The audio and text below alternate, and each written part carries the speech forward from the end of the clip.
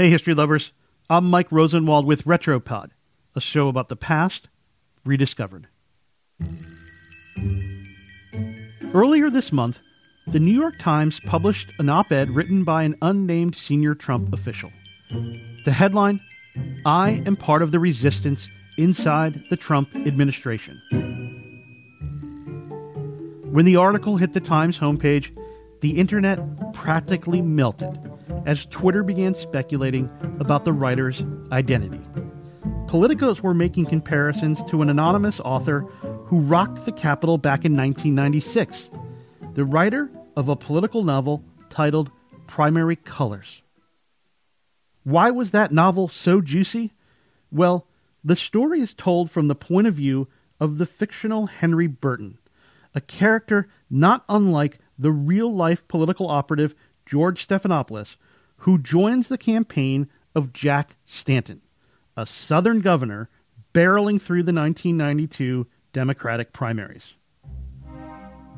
The novel was fiction, but the plot and its characters seemed pointedly aligned to the realities of Bill Clinton's presidential campaign. Stanton, for instance, had a penchant for other women, a powerful wife, and an affair with a woman named Kashmir McLeod, obviously a stand-in for Gennifer Flowers. And all of that comes to light in the midst of his White House bid. The book became a huge bestseller, and readers were desperate to know whether the author was a campaign insider or, even more mysteriously, a close friend of Clinton's committing friendship treason.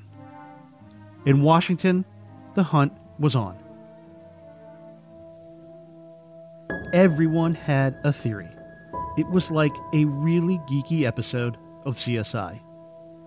But one news organization took the pursuit to a whole new level with a clever investigation: the Washington Post.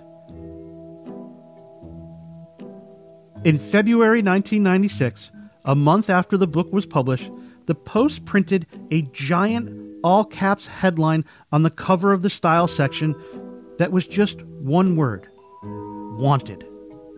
Below featured the mugshots of 10 suspects, including Stephanopoulos, the cartoonist Gary Trudeau, as well as the writers Christopher Hitchens and Christopher Buckley.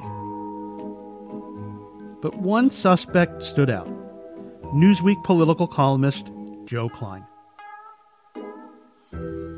He had covered the campaign closely and had written revealing stories about the Clinton world.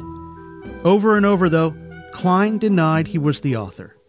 His agent and Newsweek's editor were among the few who knew the truth.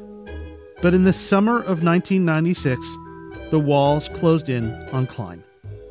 A clever Washington Post reporter named David Streitfeld got a hold of a typewritten manuscript of Primary Colors from a secondhand bookseller. It was marked "Confidential, for your eyes only, do not distribute to booksellers." Oops. Anyway, this typewritten manuscript contained some very valuable investigative data. Little handwritten notes in the margin, presumably by the author making changes. Then Streitfeld got examples of all the suspects' handwriting, including Klein's. The Post then tapped the former chief document examiner for the Chicago Public Police Crime Laboratory, who compared the samples against the manuscript. After taking a hard look at the crossing of T's and the dotting of I's, the document expert concluded that Klein was the author of the novel. Streitfeld called Klein and confronted him with the newspaper's analysis. A short time later, though, with the jig up, Klein came to his senses and confessed.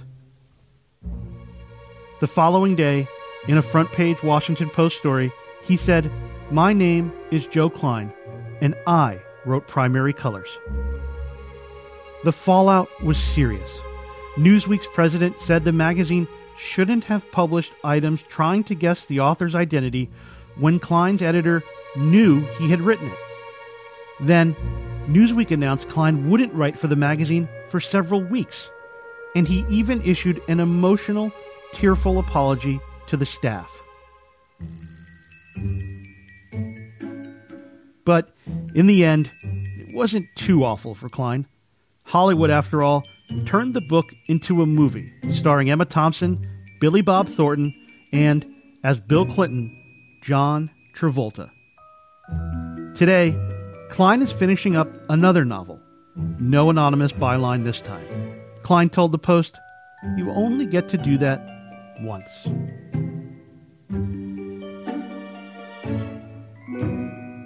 I'm Mike Rosenwald. Thanks for listening. Special thanks to Ian Shapira for reporting the story for the Washington Post. And for more forgotten stories from history, visit WashingtonPost.com/retropod.